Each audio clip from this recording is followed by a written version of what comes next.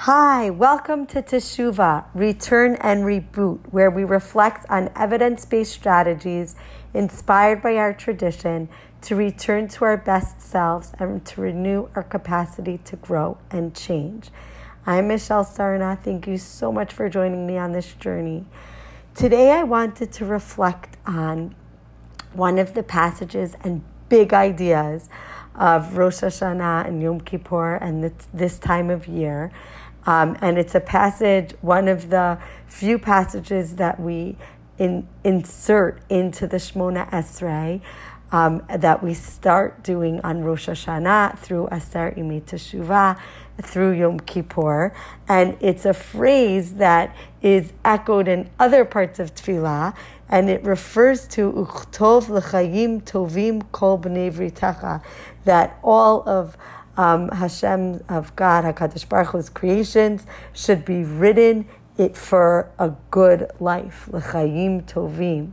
So what is a good life? What constitutes a good life? Philosophers, psychologists, of course, great religious thinkers and scholars have discussed and debated this question for centuries. Today, let's look at the research of Dr. David Myers, who is a professor at Hope College and has researched several topics, including life satisfaction. Now, I was drawn to his research because about a decade ago, when I had just finished my PhD, I was very interested in the then young field of positive psychology, which was turning to looking at not only how can psychology help when things go wrong and when people are struggling or suffering mentally or emotionally, but what can the science of psychology teach us about how to build a meaningful life and how to reach our goals and to become our best selves.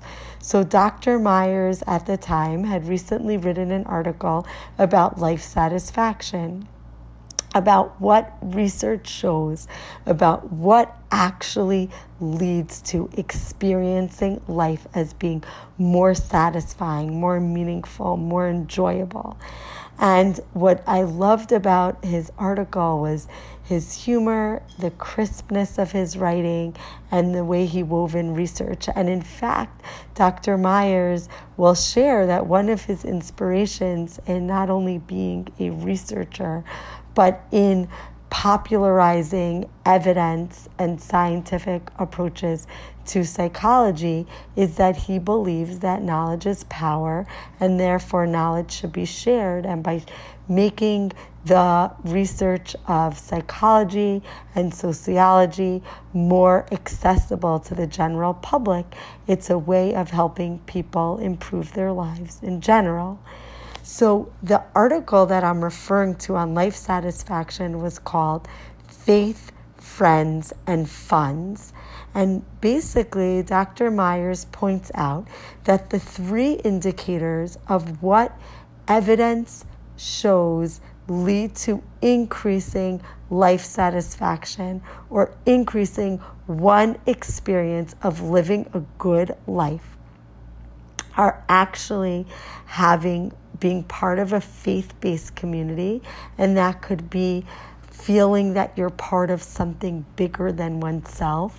We refer to self-transcendence, according to Dr. Maslow, feeling that you are part of something that is bigger, whether it's connecting to a broader community, a broader sense of beliefs, or a sense of higher being.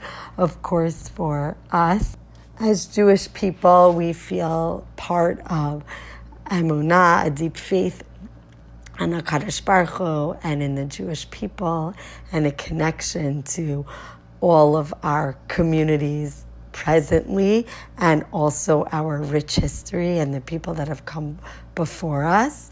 A second component of experiencing life as meaningful and happy and satisfying is having close relationships, having a close network of support.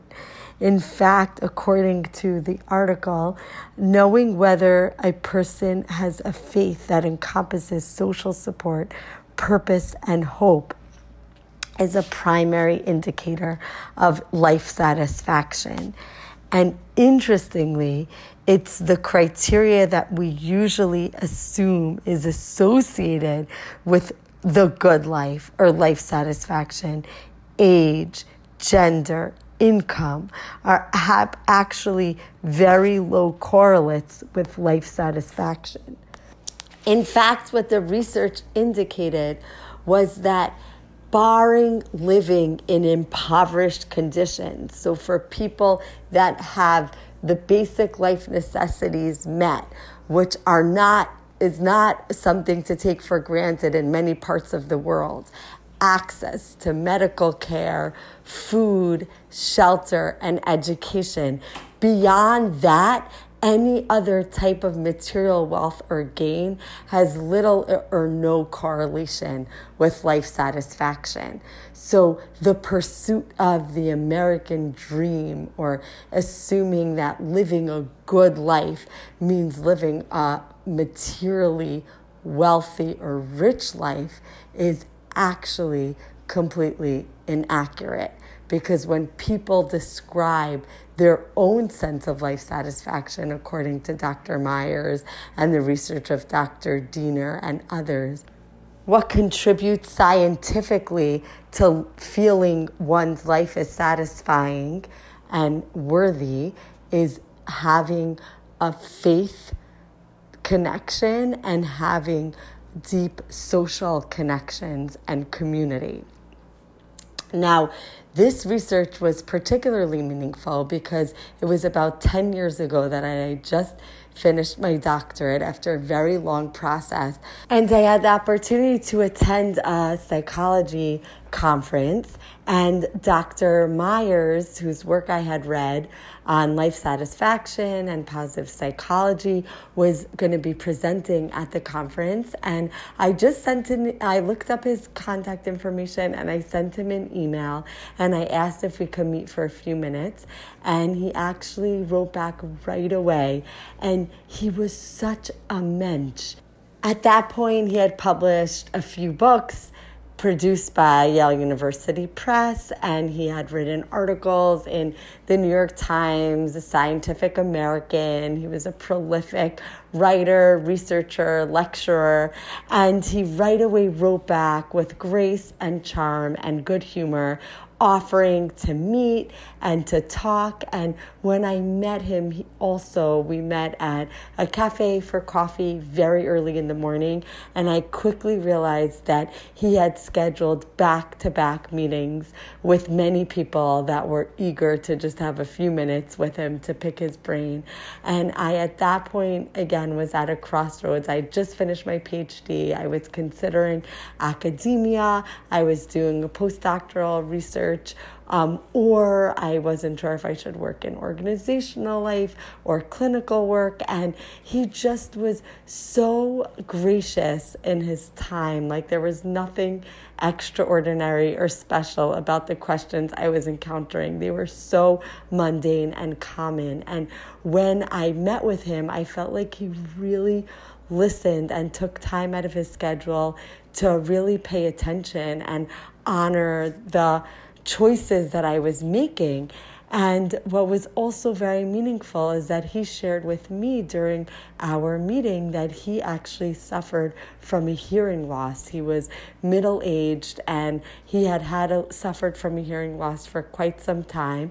His mother had been deaf later in life, but also suffered with significant hearing loss for much of his life.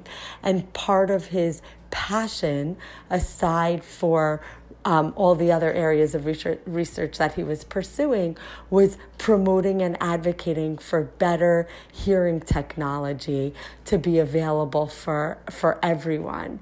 And what I soon realized is that although he couldn't hear, he had a tremendous capacity to listen and to connect. And it made me really appreciate that from his perspective, the Sefer HaChaim, a good, rich, meaningful life, is literally not based on the physical or the material capacities or possessions that we have, but on the way that we create really deep, intentional, emotional, social, and spiritual connections with each other and with broader communities and with HaKadosh Baruch Hu. So thank you, everybody. I hope you have a meaningful day.